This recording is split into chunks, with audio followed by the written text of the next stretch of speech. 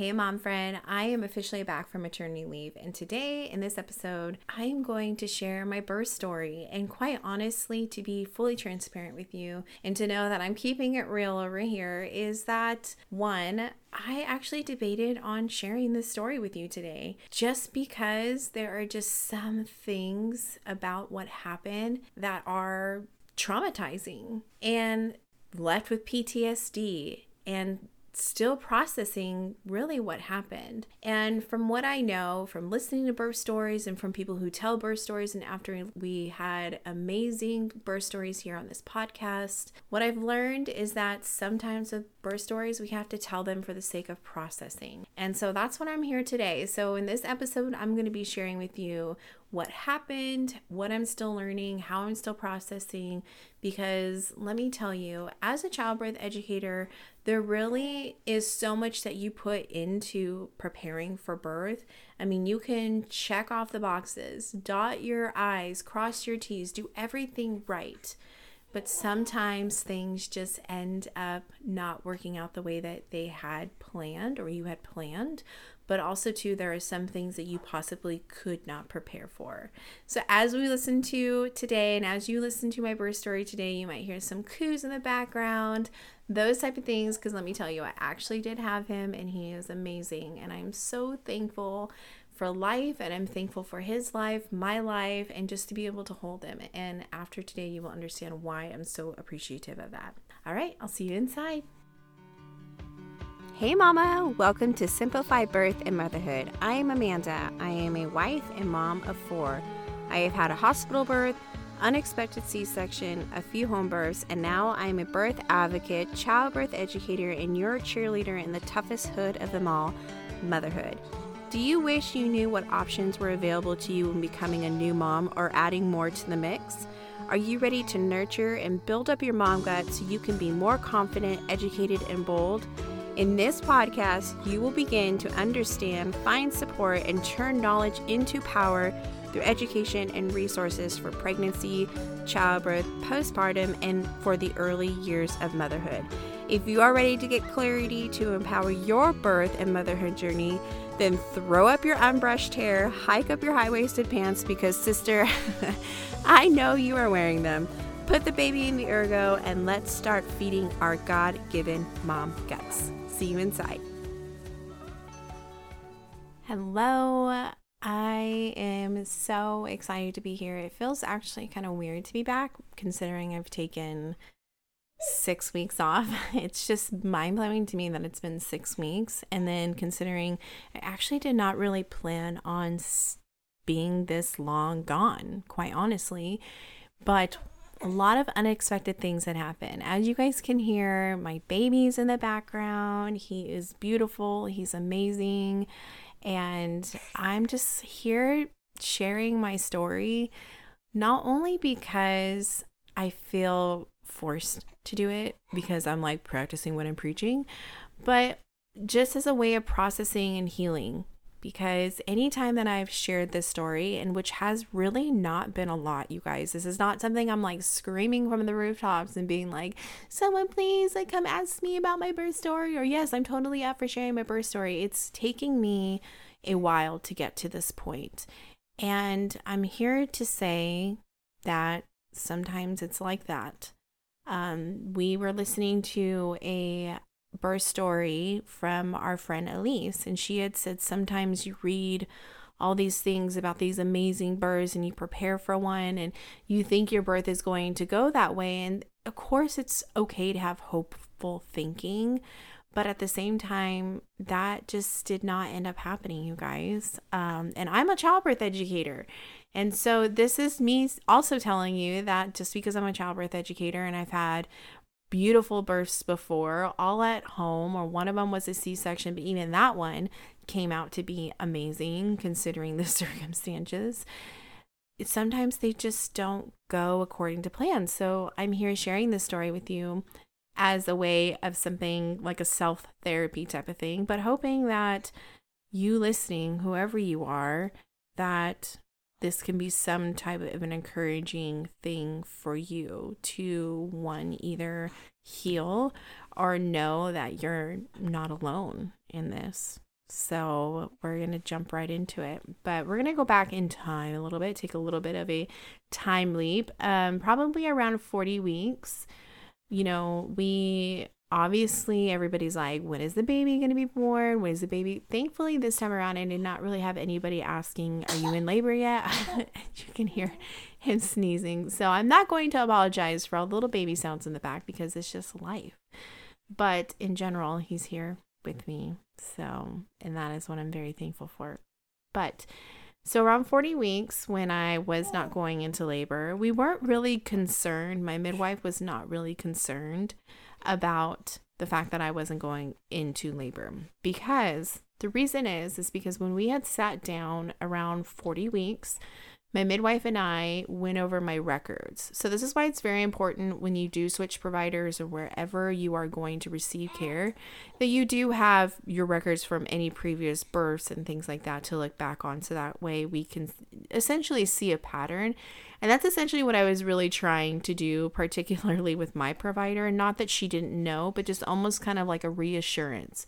Because when 40 weeks came around, knowing my history is not going into labor at 40 weeks. So I really was not expecting to have him at all that week, or even before, or right on time. I mean, there was a little bit of this hopeful thinking that, oh, maybe I'll go in early on time or before.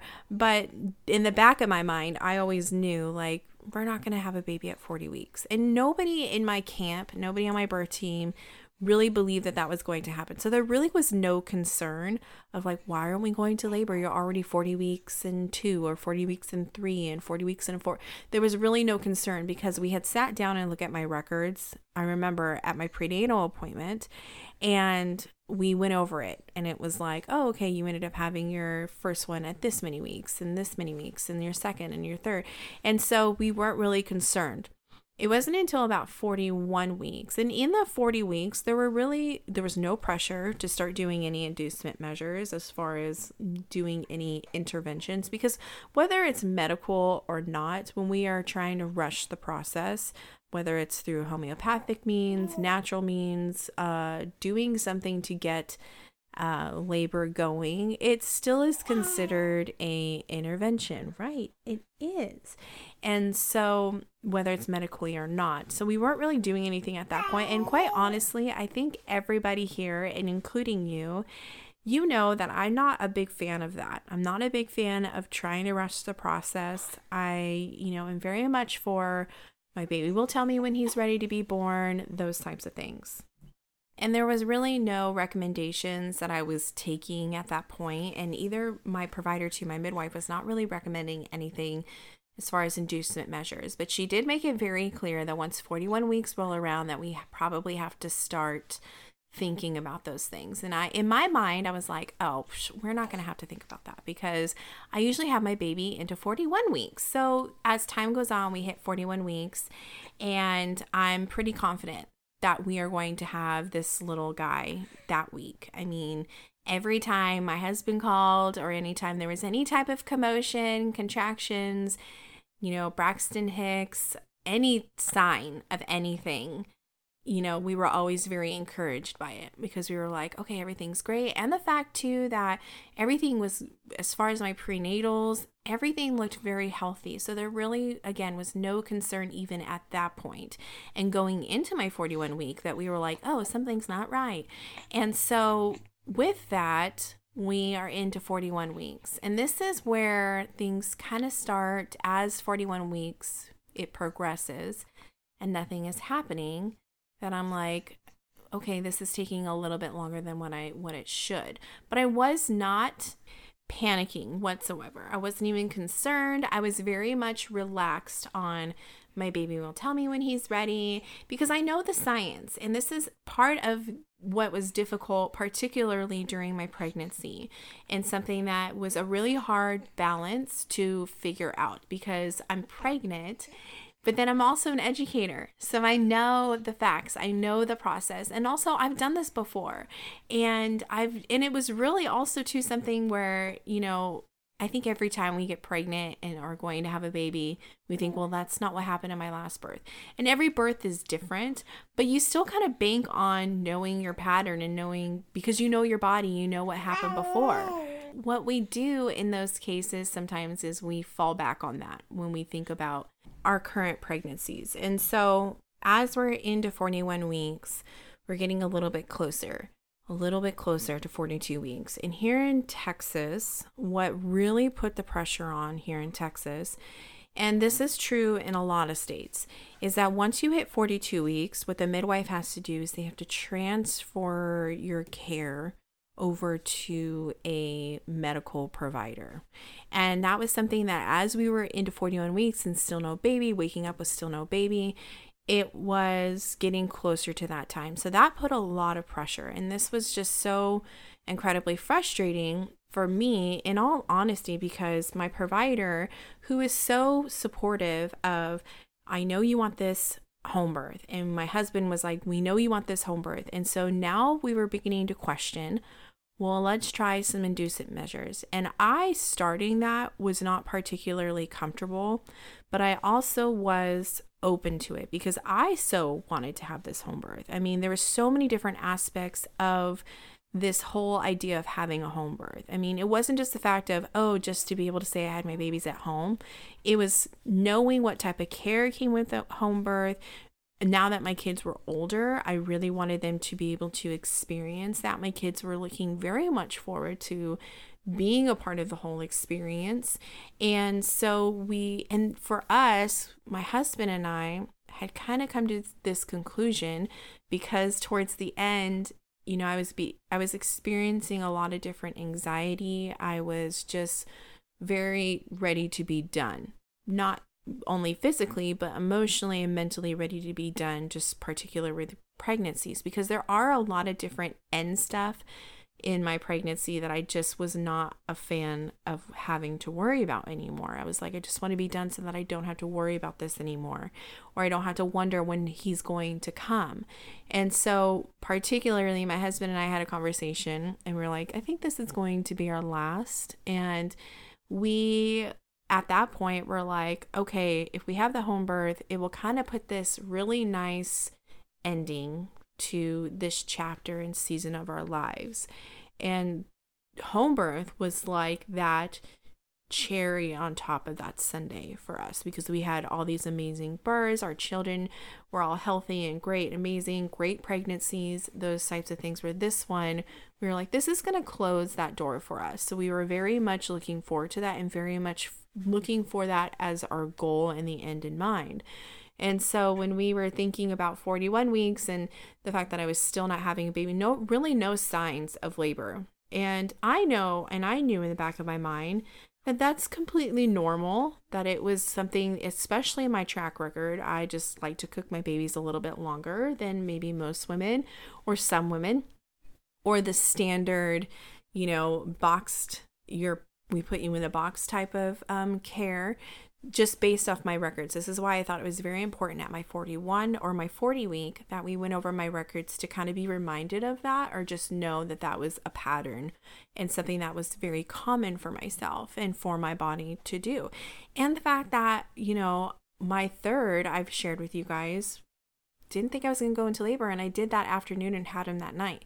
So I knew going into 41 weeks that could be a possibility for us. That could be something that could happen. So there really was no still concern, and there really was no like, oh my goodness, why this is not happening. It wasn't until we got more closer to 42 weeks that we really started to kind of question that. So doing the inducement measures was as a way to still try to accomplish that goal of putting that end cap on this chapter of our lives, but also to be very supportive of home birth, because that is essentially what I really want, and that's what I really wanted at the time. But as time was going on, I just remember feeling like, okay, maybe this is something that's not going to happen. But as we were doing these inducement measures, I mean, literally trying everything, you guys, everything, and nothing was working. I mean, you're talking, let alone probably need therapy on castor oil, because I took so much castor oil and it just did not work. And it wasn't, herbs, Bloomback cohosh, doing all types of things to get myself going, to just even initiate it. But every single time, as probably 42 weeks was on a Monday. So as Friday, I was just very mentally exhausted. Only because I just felt like every time I did these inducement measures, I felt like it was just knocking my confidence down more and more. Every time that my provider was like, well, we need to try doing this. We still need to do this because once this time comes around, we're going to be going here.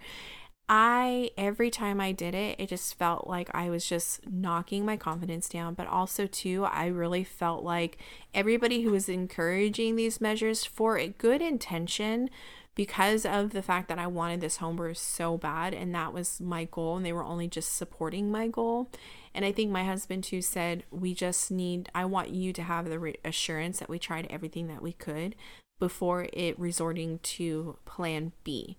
And so when we had did that, it just mentally really rocked me. It was like, people don't believe in me.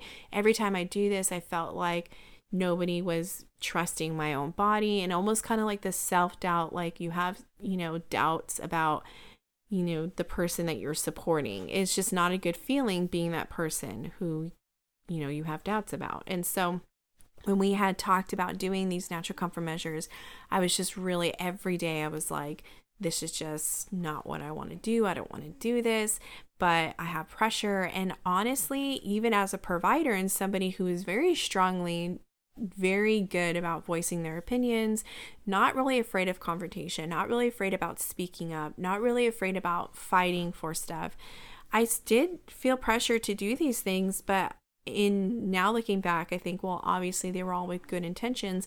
So then finally I had sought counsel from a really good friend of mine who was also a midwife, who actually was my midwife beforehand. And I was talking to her and sharing with her a little bit of my heart and what I was feeling. And she had just said, she's like, it sounds like you just want to stop doing these interventions altogether and just find peace, because these things were not bringing me peace. They were not bringing me mental peace. And the fact that every time I tried them, nothing would happen. It was not bringing me mental peace. And we all know that birth is not just a physical thing, it's a psychological thing. It's something that in your mind is also a major factor when it comes to birth. And I felt like that was just not rectified, or that had not been reconciled quite yet. So I just thought, okay, if I take care of that and just find peace, then I think I was very hopeful that that would start things going. And so I was like, you know what, I'm just going to stop. I'm going to stop taking this stuff, and I'm just going to let my body do what it needs to do. Give my body a rest, at least wait this many hours before I even think about attempting to do anything else. And that's what I did. I waited, but then as we're getting close, it was Friday, I decided to do that. Saturday rolled around, Sunday.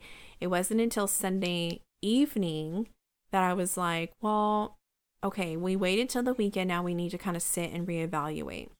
And so my midwife actually recommended that I do a biophysical profile just to check up on baby, because Monday was 42 weeks and Monday actually was the holiday.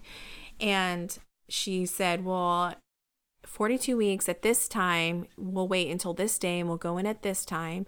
But just know that if we don't have a baby at this time, that is what we will be doing because of the state law. And of course, I want my midwife to follow the law.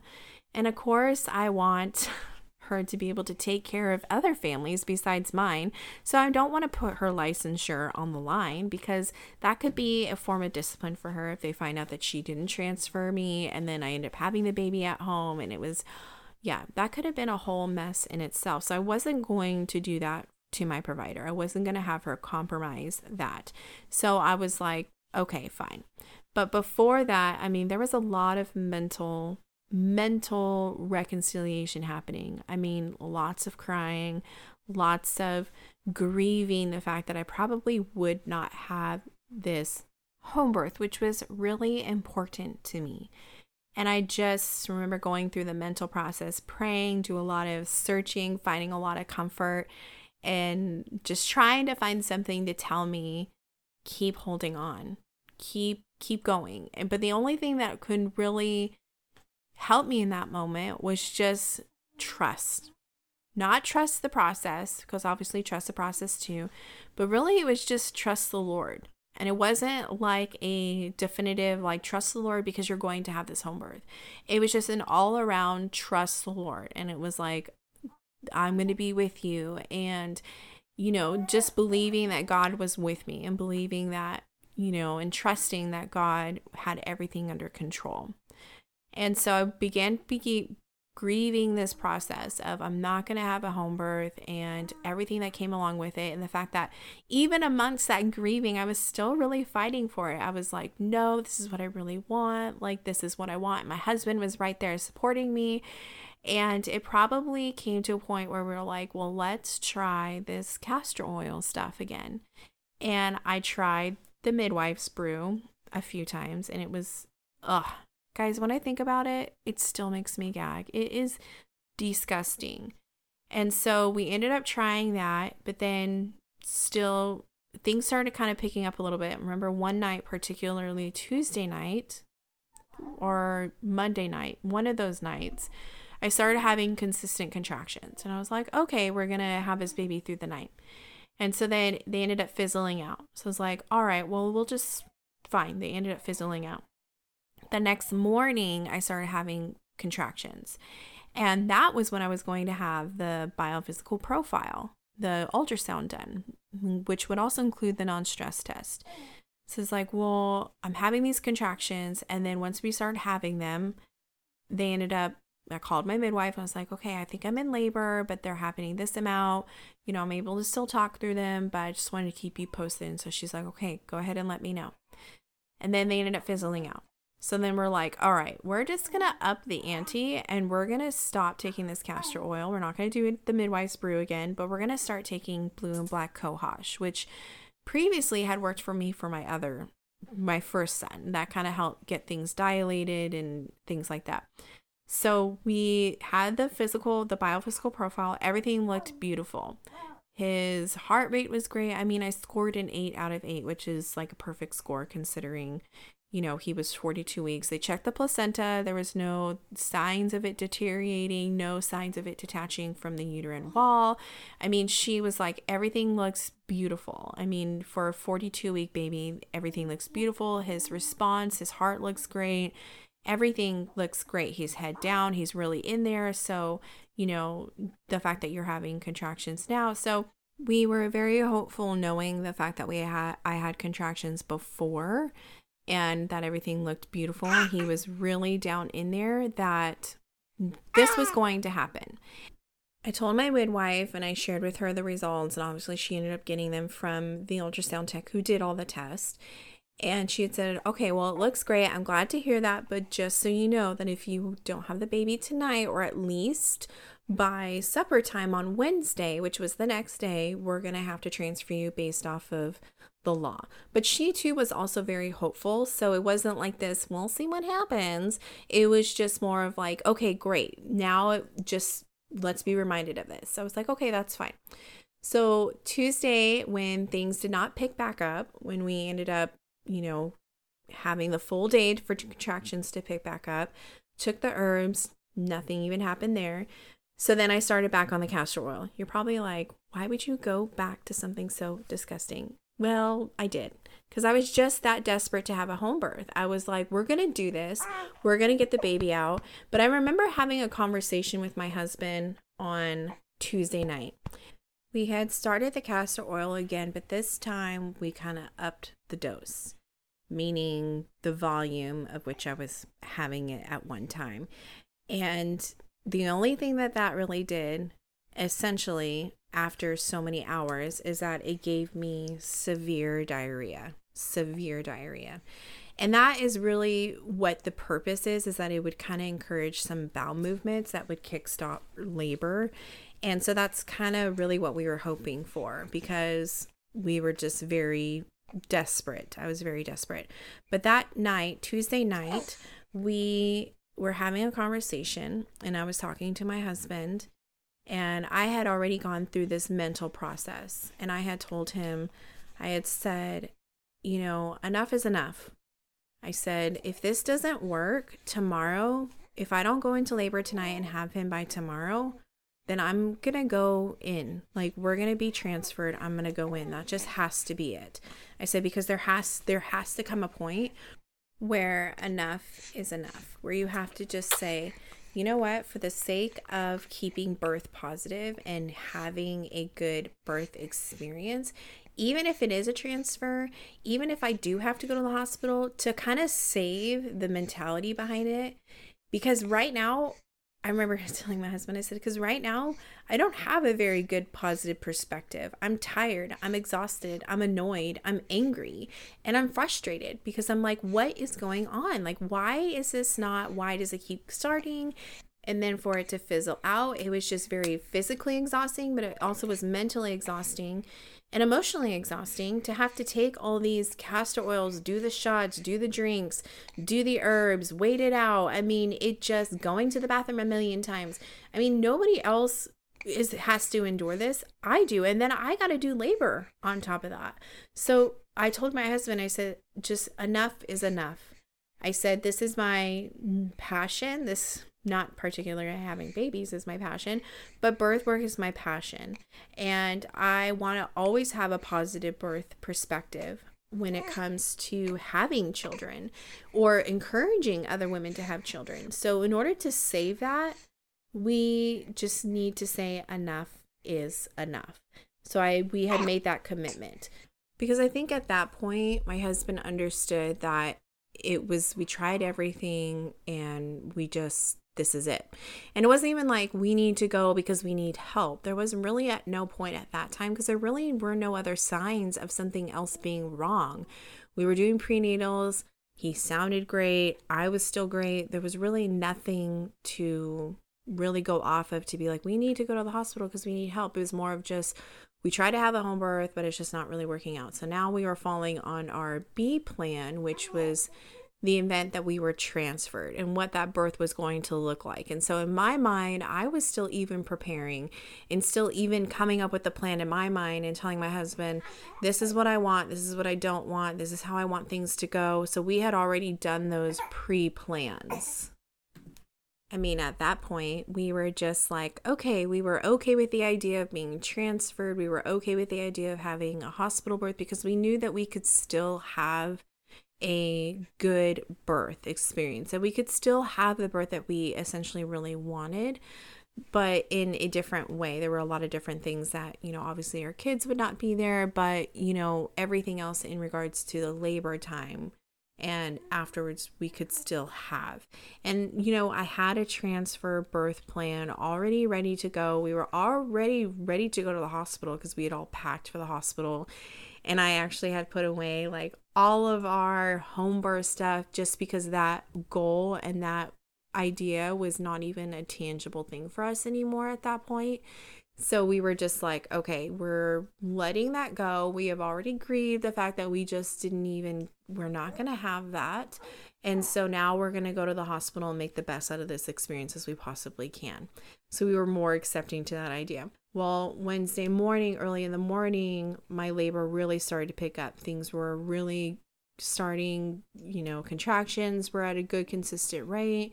They were lasting for that many longs, even so much so that we called our midwife and she came and she's like, okay, we're going to have this baby. And she was here.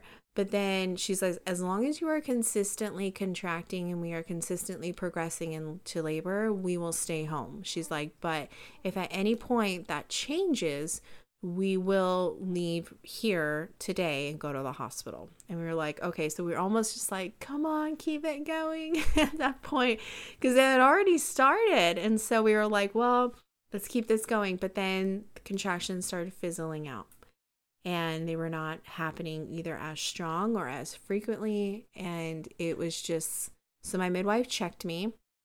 And this was probably one of the first vaginal exams I've ever gotten during that pregnancy, just because I was very limited on that. I did not want a lot of vaginal exams, particularly even towards the end. And when she did check me at this point, it was all sterile. It wasn't, all those things. So when she checked me and she's like, okay, you're about a 6. So she had said, but I can hold you open to about an 8. So you're very stretchy, but you're just not staying open to an 8. So she's like, but your water bag is right there, but his head is also there too. So if we break your water, then maybe he'll be able to put that pressure on your cervix to hold you open to an 8 and you're like almost done. And I was like, okay. So in my mind, I was thinking, well, I don't particularly recommend anybody break their waters before 6 centimeters or before 8 centimeters. I was only 6 centimeters. So I'm thinking about all the risk and all the cons and everything like that, everything that could happen in that case. And I knew that once I lost my water bag, that my contractions would be incredibly intense, because once you break that water or that water breaks, you lose that cushion. But I took the risk and I said, okay, go ahead and break my water. And so she broke my water. It was clear, no odor, nothing alarming happened when that did. So she's like, okay, well, let's just wait a few hours and see what happens. So then contractions start picking up about 45 minutes later, and they are intense and they are very strong. And I'm talking like so intense to where I'm like, okay, we are getting progress. Almost kind of like, okay, you're not at a 6 anymore. You're more, from what we're seeing, you're working as if you are at an 8 or more than a 6. And these contractions are happening all in the front. So I absolutely had no back labor. They were all in the front. I mean, very hard in the front. And things start to really pick up where I'm getting a lot of different contractions that are very intense, almost so that my midwife comes and checks on me because of all the sounds I'm making and how close they are together and how far they are, duration. And she starts getting out her stuff. And so she's like, okay, she's like, well, things sound like they're heading in the right direction. So she's like, so then I say, well, let's see kind of what's happening, because if, I am holding open or maybe I am close to transition, then, we're good to go. At least we know you breaking my water ended up being a good call. So she's like, okay. She checks me and I'm still a 6 centimeter. And so at that point she says, okay, she goes, listen, I know you don't want to hear this, she said, but the fact that we've broken your water, we've tried everything, and you're working really hard, and your contractions sound and seem to be very intense. She said, this tells me that something's not right, and we need to go get help. So I knew, at first I was very like, no, but then I was like, darn it, we really did try, and my kids are all there and have to say goodbye and tell them, okay, we got to go to the hospital, was all a real hard thing to deal with. A month, like in the midst of having contractions, these intense, painful contractions. And I call my parents, they come watch the kids. And let me tell you, that car ride to the hospital was probably one of the worst things I've experienced. Because these contractions, I had natural labor before, but these contractions were different. They were very, very intensely painful. Almost so that I tell people, almost so that I literally felt like I was suffering. And when we get to a place of suffering in birth, that is not a place that's not a good place. And we need to have other helpful measures. So I was headed in the right direction. And I was just thinking, this is almost like I didn't even know what to do with myself anymore. And I'm a childbirth educator. I've done this before many a times, but also too, like, I know what to do in these situations, but nothing I'm doing is helping. I'm suffering. So we're getting close to the hospital and I start to not feel well. I remember pulling up to the hospital feeling like I just do not feel good. And meaning like, not even just like, I'm in labor and contractions are intense, but I just don't feel good. Like I feel sick and I just don't feel good. So we get to the labor and delivery room, and thankfully the hospital that we were at has midwives, and they were absolutely amazing. They were very sensitive to the transfer situation, so much so that they looked at my birth plan and they were like, yeah, this is totally still doable. There are some things on here that of course we can't do, because I was already like, yes, I want the epidural. And obviously I need the Pitocin because I need something to hold me open, because nothing is holding me open. And so there were some things on there that they were like, obviously, we're not going to be able to get you off the Pitocin because, unless we see before putting you on. So there was a lot of different things that they were like, not a lot of different things, but there were a few things on there that, of course, because of the circumstance, that we could not gleaned from or like leaned from particularly. But they said, but everything else looks doable. This is a great transfer plan. You know, let's have a baby. So they were very pro, yes, let's get you this VBAC. Let's get this again. Let's do this again. And yes, we are totally for this. So thankfully, I was able to get on the epidural, and the head midwife who was going to be at my birth, she comes in and she says, okay, well, let's just rest. She's like, I want to give you an opportunity to rest, so let's not rush you to get the Pitocin. She's like, let's just give you a few hours of rest and before we try anything else. So we get on the epidural, I'm resting, but then as soon as I get on the epidural, my blood pressure completely tanks, and my baby's, heart rate ends up, going kind of along with it. So every time my heart rate tanked, it showed on his end that he was also not responding very well to it. So I'm on the epidural, and about a couple hours later, the midwife comes in and she checks me, and she's like, oh, you're still at a 6, but you're about 80% effaced. So some progress, but obviously not dilated.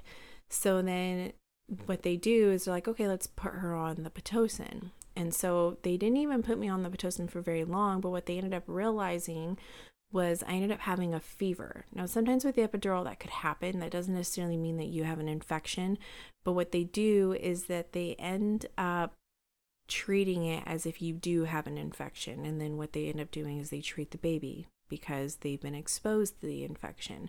And the epidural, while I'm on it, mind you, gave me really, really bad tremors. Like I was shaking, could not possibly get warm. I mean, I had like so many blankets on me and I was still shaking. So even though I was on the epidural, was not able to get rest because I was constantly shaking. It was very, very uncomfortable. So then I get on the epidural, and then wasn't even on the epidural for very long, quite honestly, maybe about 2 hours. And then the midwife comes in and she's like, okay, you're about 10 centimeters. Let's go ahead and start pushing. And I was like completely out of it. I mean, zombie-like, could not feel anything. It was just the most weird feeling I've ever felt. And so we start pushing, and she's like, okay, with these pushes, he should be coming out by now because of the momentum and things like that. But he wasn't. So she's like, and his heart rate has dropped a few times.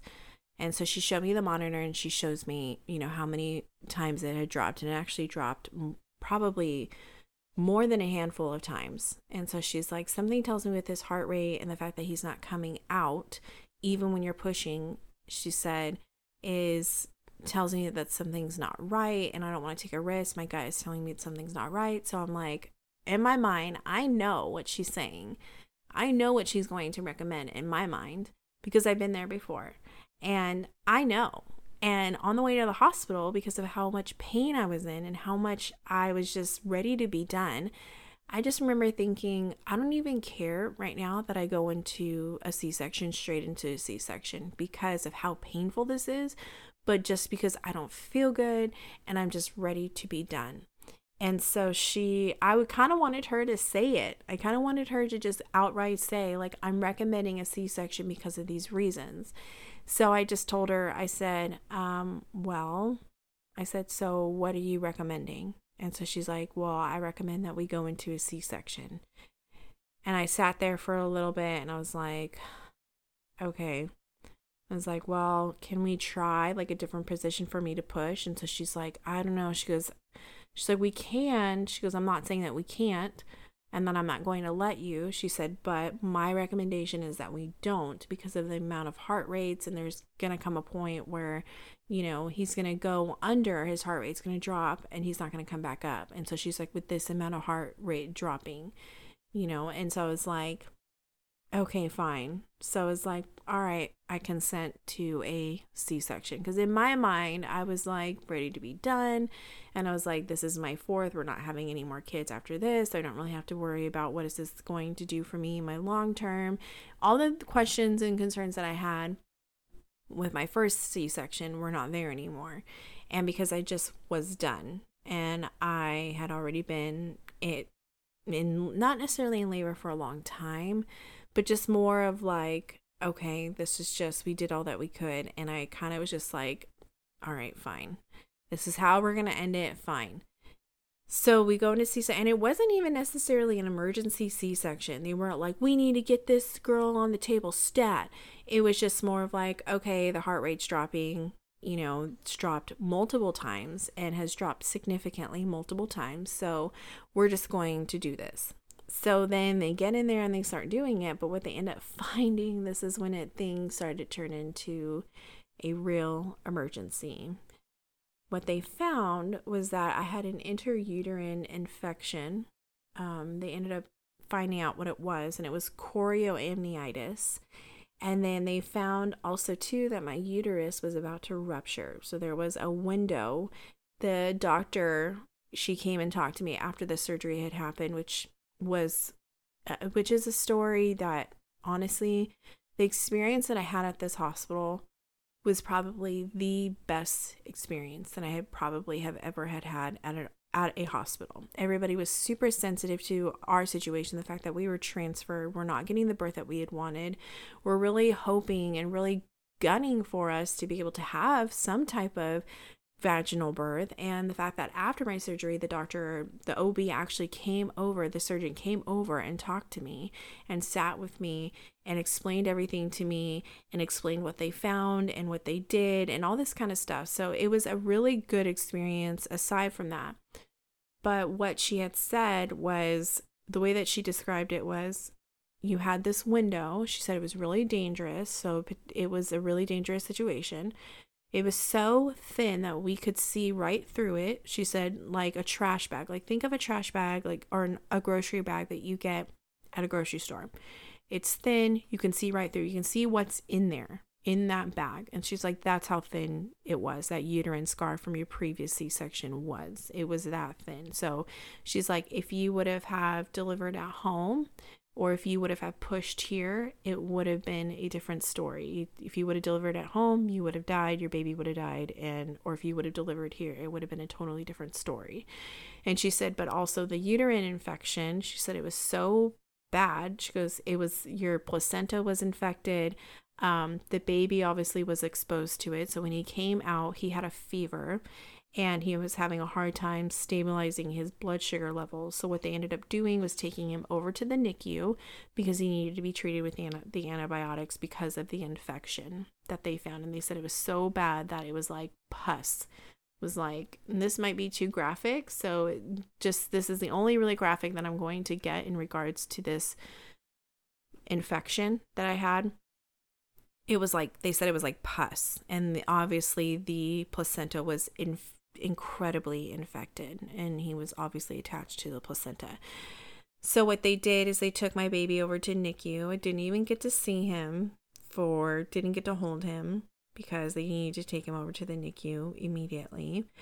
So, I mean, I got to see him and touch his face, but then shortly after that, I was in probably the labor and delivery recovery for 36 hours, and the whole entire time could not see my baby because I was sick and I was on they were pretty much treating me as I was sepsis. They said I wasn't sepsis, but they were treating me as if I was because the infection got so bad, and that if they saw improvements with my temperature, my blood pressure, and as well as other labs that they had to get back, then I would be able to go see my baby, because right now I can't leave the labor and delivery room. So I go over probably 36 hours. The NICU pediatrician comes over and says, so from what I'm understanding, he'll be on the antibiotics in like 36 hours and, we should be fine. We're just going to take some blood cultures and make sure the next 24 hours nothing grows from it. And then, we'll be able to possibly let you have him in your postpartum room. And I was like, okay, as long as we have that. But, my husband is with the baby the whole entire time. But then it comes to find out that when the NICU pediatrician understands how terrible this infection was and how bad it was from all the OBs that were and all the surgeons that were in the room when they were dealing with the C-section and the infection and the placenta and stuff, they said that he's like, I need to do a full round of antibiotics on your baby, which is going to be about 7 days. So there was, and this is granted, think about, I've not been able to see my baby. I've not been able to hold my baby. I've not been able to talk to my baby. It was a absolute nightmare, because that is really what essentially what I could have, not necessarily having a home birth. That was what I really wanted, was to be with my baby, obviously. And just to not be able to see him or hold him or be able to nurse him right away or have that skin to skin, that bonding time, that was something that I was not able to have because of this infection, and because of the fact, not even because of the uterine rupture, because that had been, or the potential uterine rupture, it was the infection, that this is why I could not be with my baby. And we did not understand why. There were really no signs of like, you had this infection, because they said, we don't really know how you got this infection because of, one, how bad it was, but two, it looked like it had been brewing for a while, but with the other idea of your waters were not broken for a long period of time before you went into the C-section. It wasn't like your waters had been broken for 12 hours. They were maybe broken for like 6 hours. And even then, my water did not look bad. It was crystal clear, no odor, no nothing, no concern. I had no fevers. It wasn't until I got on the epidural that I had the fever. So there was really no way of knowing how and for how long I had this infection. And so it was very difficult, because my baby was in the NICU. I didn't really even get to see him until 36 hours, close to 48 hours later. And when I saw him, I didn't get to hold him.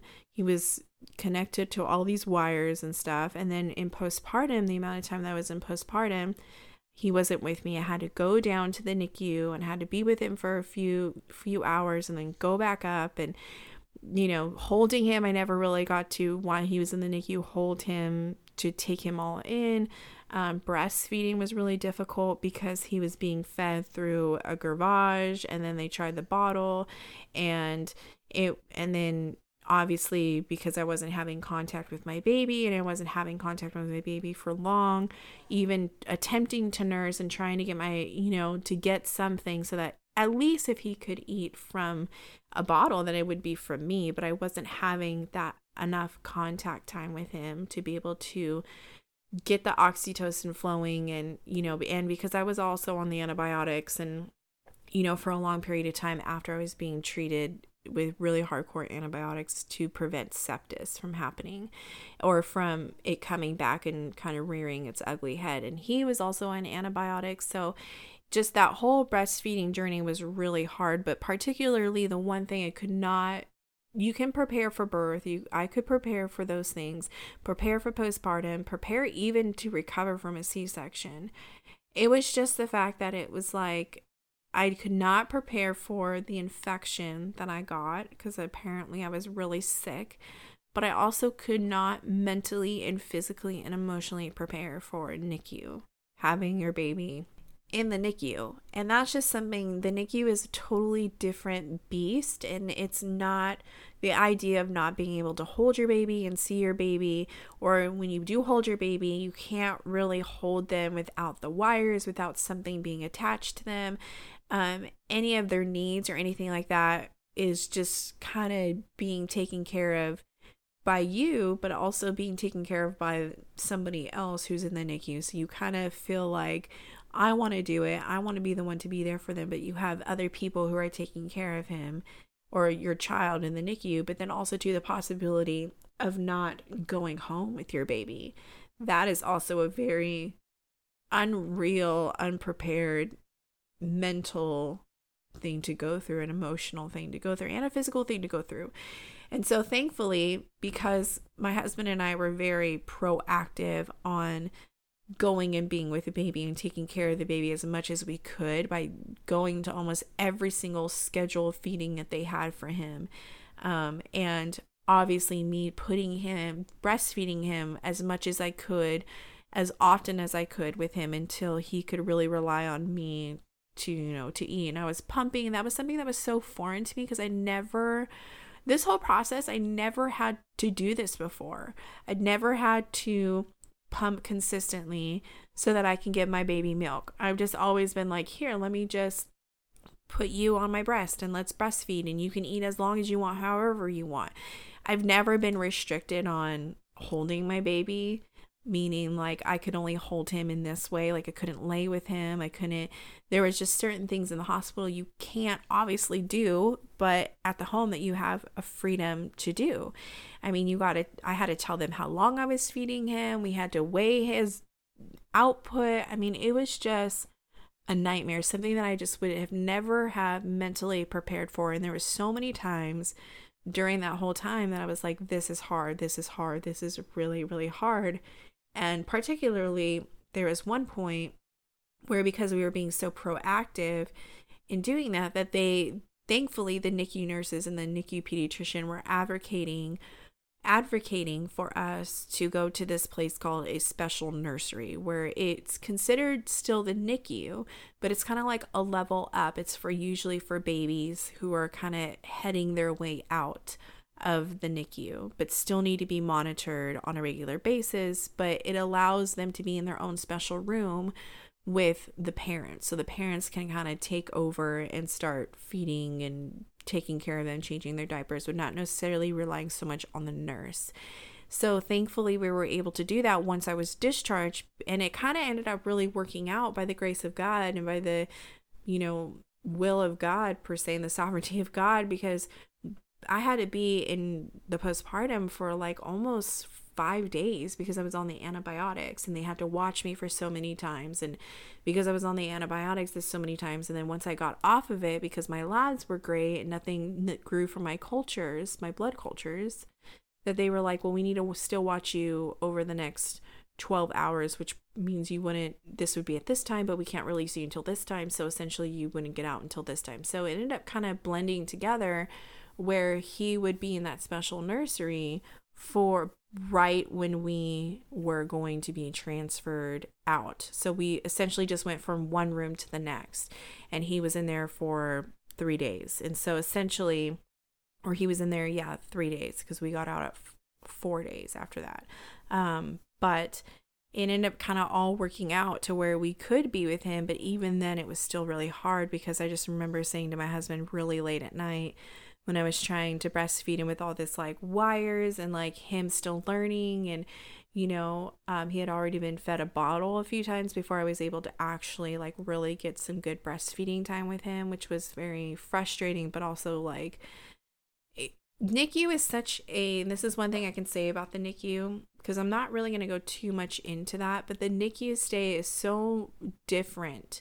Then it's such a weird thing. It's in a roller coaster of emotions, because you're really thankful that your baby is getting the care that they need, and that they're being taken care of, and that this is like a stepping stone into living a life of and thriving, or you being able to go home with them, or them actually surviving. And you're very thankful for those things, and that some of the steps that they take are very crucial. But it's also just like, oh, if you would just let me have my baby, then, but then it's also, you feel really sad because that's your child, and you feel really sad that there are certain things that you can't do that you wish that you could do, or to see your child in this position. And, and so that's just really what it was for me at that point, was like, I know we have to do these things. Like, I know he needs a bottle in order for us to be able to move up to this special nursery, because they need to know that he can be feeding on his own, away from being fed through a tube. So it was like, we need to take those stepping stones, but then at the same time it was like, I just want more contact with my baby so you guys can see that he can just feed off of me and he'll be fine. But it was like, but they can't measure that. They can't monitor that. They have to monitor him. So it was like, I can only feed him for this long. 20 minutes. I could only feed him for 20 minutes, no more. Or I had to tell them how long I fed him for.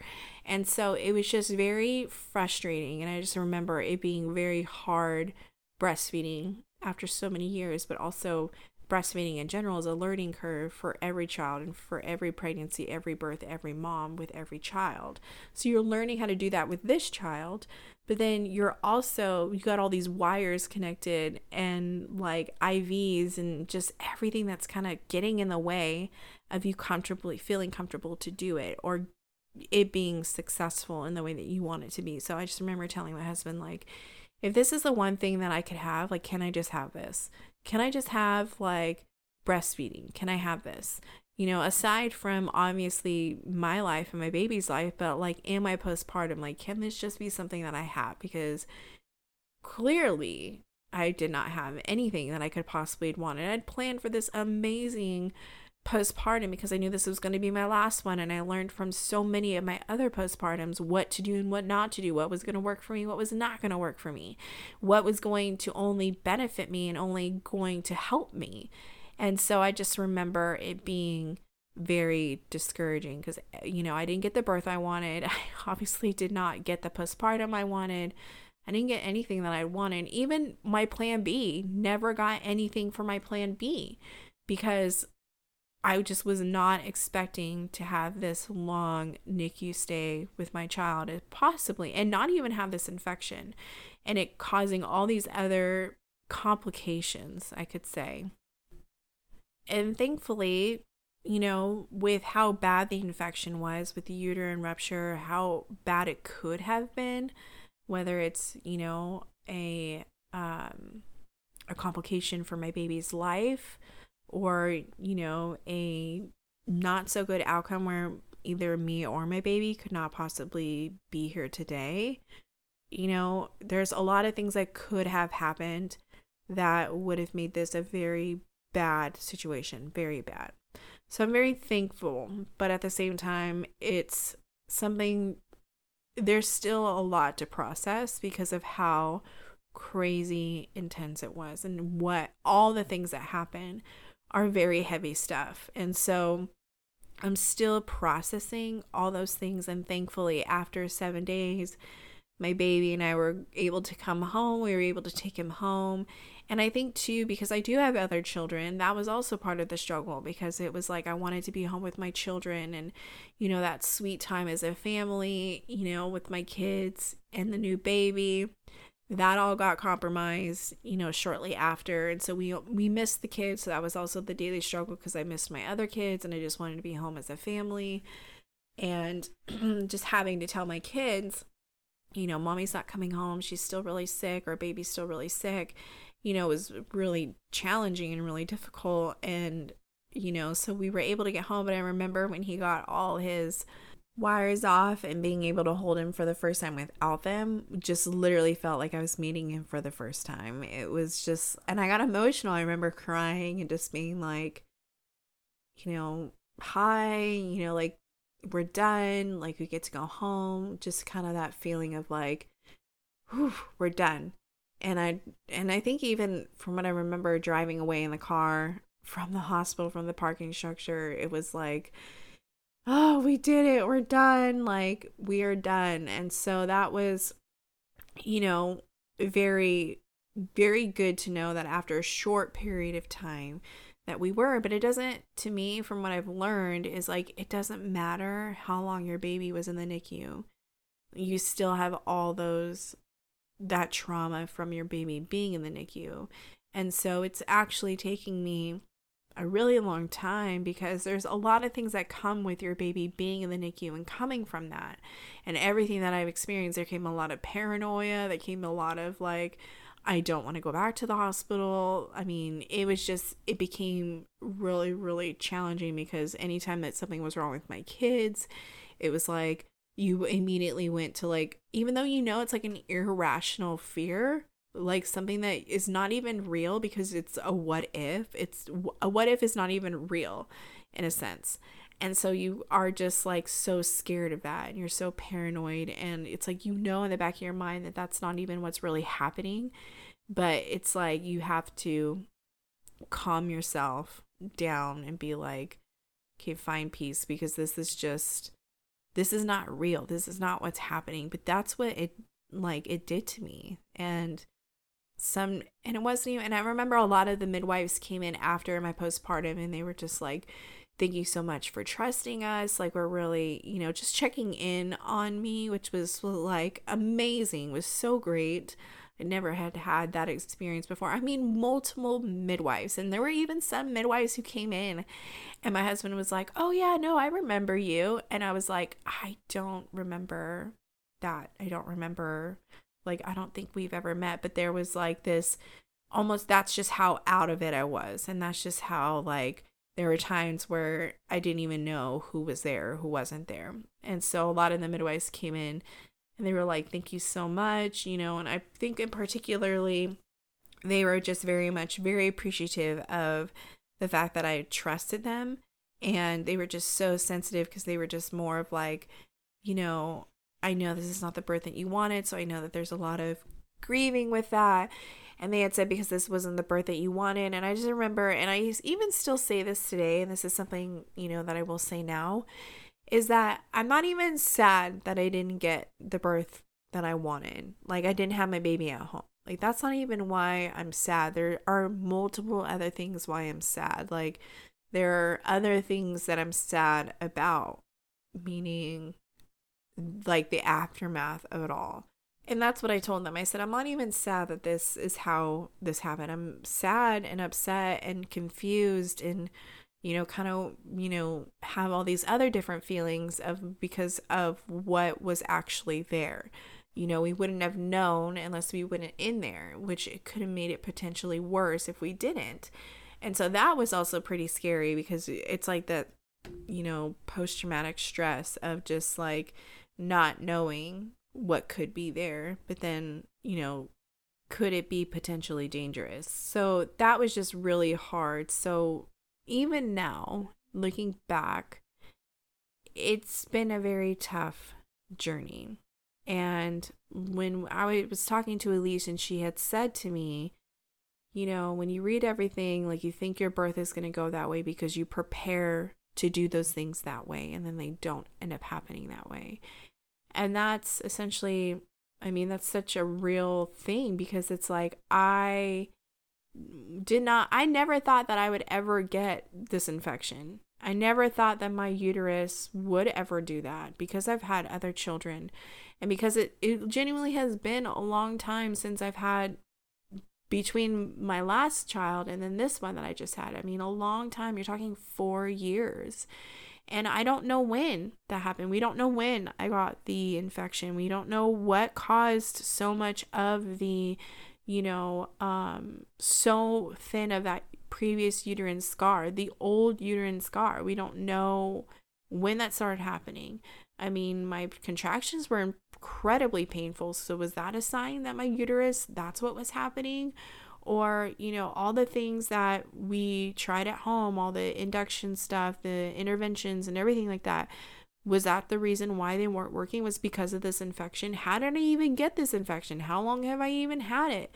I mean, there's so many questions that I had that I just never really thought, because the uterine rupture is less than 1%. Thankfully, I didn't have a rupture, but I was on the verge of having one. And the chorioamnitis happens in between 1% and 5% of women in their pregnancies. And somehow I ended up falling into that. So you kind of just, there's a lot of unknowns that I have. And you just think that there are things that you're like, I did everything right. We did this, we did that, we prepared this way, but then we didn't get the birth that we had wanted. And so there's still a lot of grieving that's going along with this, in all honesty. And not to say that it's okay, because grieving is okay, but what happened also too is just, it's not to say like, oh, you'll be fine, you're gonna be okay, because that's not what it is either. It's kind of it's really hard to explain, which is why I was kind of hesitant to talk about this and to share this with you, because I'm still processing it. And birth sometimes doesn't always have a very joyful outcome. But I am thankful. I'm thankful for my life. I'm thankful for my son's life, because either of those things, if I would have had a uterine rupture, or the chorioamnitis, could have caused a lot more serious damage than what it did, and possibly death. So I'm very thankful that I'm alive, my son is alive, and we're all healthy now, and that we're not still sick, and that it didn't end up amounting to something that could have been potentially, you know, more serious. So I'm very thankful for that. But two, And also, I had a really great experience in the hospital. All the staff, all the postpartum nurses, all the midwives. And I know that not everybody has that same opportunity, does not have that same blessing and resource of having a hospital in their area where the midwives and the staff are absolutely amazing. I literally have no complaints. But the one thing that I do know and that I've learned from the situation is,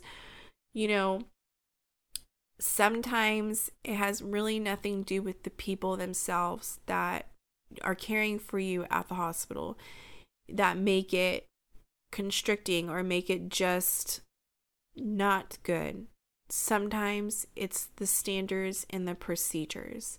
And that's unfortunate because it's the standards and the procedures of what they do sometimes, or why they do it, or why they recommend it, or why they make these calls. It's just it's not them themselves. It's the standards and the procedures that make it very frustrating, very frustrating. So that was what I learned, but it was also a really good refresher to me in regards to C-section, because it just made me hate them so much more. But then it also made me really thankful for them because they can be life-saving. But the thing is what makes it, sometimes it's time that gets these women into C-sections, but it's like C-sections compromise the uterus. They compromise the muscle. And so just opting into a C-section for really no medical emergency, but just for the sake of time or something that's like not even a real thing, but it's just easy and convenient, or the fact that providers don't want to wait it out, or they're trying to meddle in the system or into the process, and that's the reason why they have to go for a C-section, because of that meddling. It's just very frustrating, the impact that it will have on that mom later on in life if they want to have more children. And so it was a really good refresher in that sense.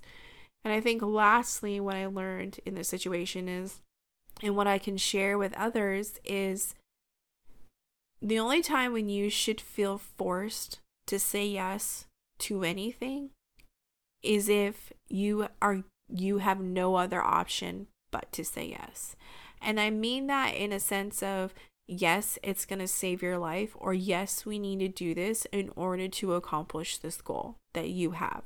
But the goal obviously is for you to have your baby and for you to be alive and your baby to be alive. But the only time when you should ever say yes to any interventions, to any surgery, anything, is when you have no other option but to say yes. Not because you're being held down in a corner or being cornered to do it, but because that is literally your only option that is going to have the best outcome and is going to accomplish your goal, that is running on the lines of your goal. So that is really the only thing that I can really share from this experience as of right now. And it's something that I'm still processing. And I mean, I guess what I'm trying to convey here is that birth can be traumatizing even when you do everything right. You cannot get what you want in your birth even if you prepare and do everything right. But two, that it's okay even if your life is saved and you're healthy and your baby is saved and his or her life is healthy, then it's still okay for you to grieve and to still process this. And it's also okay for you not to share. I mean, this is probably one of the first times that I'm really sharing my experience since it actually happened. And I'm not going to sit here and lie and say I'm all better now, because there are days where it's still really hard. There's certain aspects that I still really grieve. I mean, just a couple of nights ago, I was grieving about a particular part of that experience that I didn't get. And in all honesty, I have paused this podcast multiple times to take a minute, almost to take a breath, or to let out like a few tears and kind of just gather myself up again, because it's still a really hard thing to share, and it's still a really hard thing to have to process. So I hope with all those things, if you are somebody who's experienced, post-traumatic stress from birth and all those types of things, it's still, even now, even if it's been years later, it's still okay to still grieve that. But there are three things that I'm super, super thankful for. I'm super thankful for, and what I can know really helped me during this time, and what I encourage anybody, if they're going through this, have experienced a traumatic birth or have gone through it, that these are three things that I recommend that you get right away to help yourself and to help you move on in a way that is going to heal you. The first one is get help, meaning talking to some type of birth trauma therapist or somebody who can, even if it's just one time, to share your story and to almost walk through it in a way to where you can actually put it down, process it, put it down, and heal from it. That's one thing I can definitely recommend, is finding some type of birth trauma therapist. 2 is get a good support team behind your back in those times where you were going through it, because I had so many people in my corner step up and legitimately help keep things going on the home front side while my husband and I were in the hospital taking care of our baby. But also having people who are in your corner, who are supporting you, meaning staff, birth providers, midwives, OB, whoever. Get somebody who is going to support you, but also friends, family. Have people help you. This is a time where you need help. So take the help when somebody wants to give you help. We had so many people who helped us take care of our children, watch our children at a drop of a hat, drop their lives to come and help us. We had people who made us meals after, who really nourished us and provided for us in that period of time of adjusting and then readjusting. So get the support that you need. Lastly, just tell your story. I know it's hard, but this is going to help you so much. Tell your story. And know too that the postpartum that you possibly wanted but didn't get, I mean, if you are somebody who did not get the postpartum that they had wanted, that does not necessarily mean that you can't have it. Meaning after everything is done, that you can't do that. Because that was something that I really did grieve. I was like, this is not how I wanted my postpartum. But then once everything was done, it was kind of like that's where I picked up on my postpartum.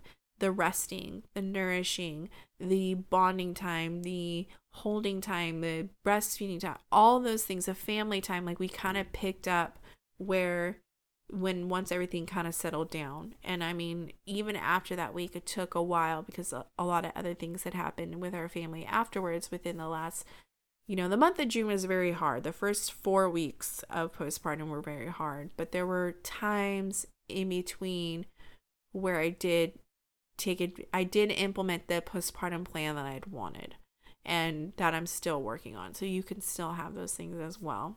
So, well, Mama, that is all that I have for you today, and in sharing my birth story and all those things. And I hope that you find some nugget of encouragement, or know that I am wrapping my arms around you and hugging you and possibly crying with you if you've been through the same traumatic experience when it comes to birth and are also in the process of healing. I will see you next time. Hi again. Thank you so much for listening to this great episode. If you had learned something today, please make sure you leave a review in Apple Podcasts and share with another mom friend. Also, pop on over to our private Facebook group, sign up for our email list, and connect with me on social media, which are all linked in the description of this podcast. I can't wait to see you over there and connect with you. Now go listen to your mom gut, because wisdom will guide you and chances are it won't let you down. Until next time, cheers.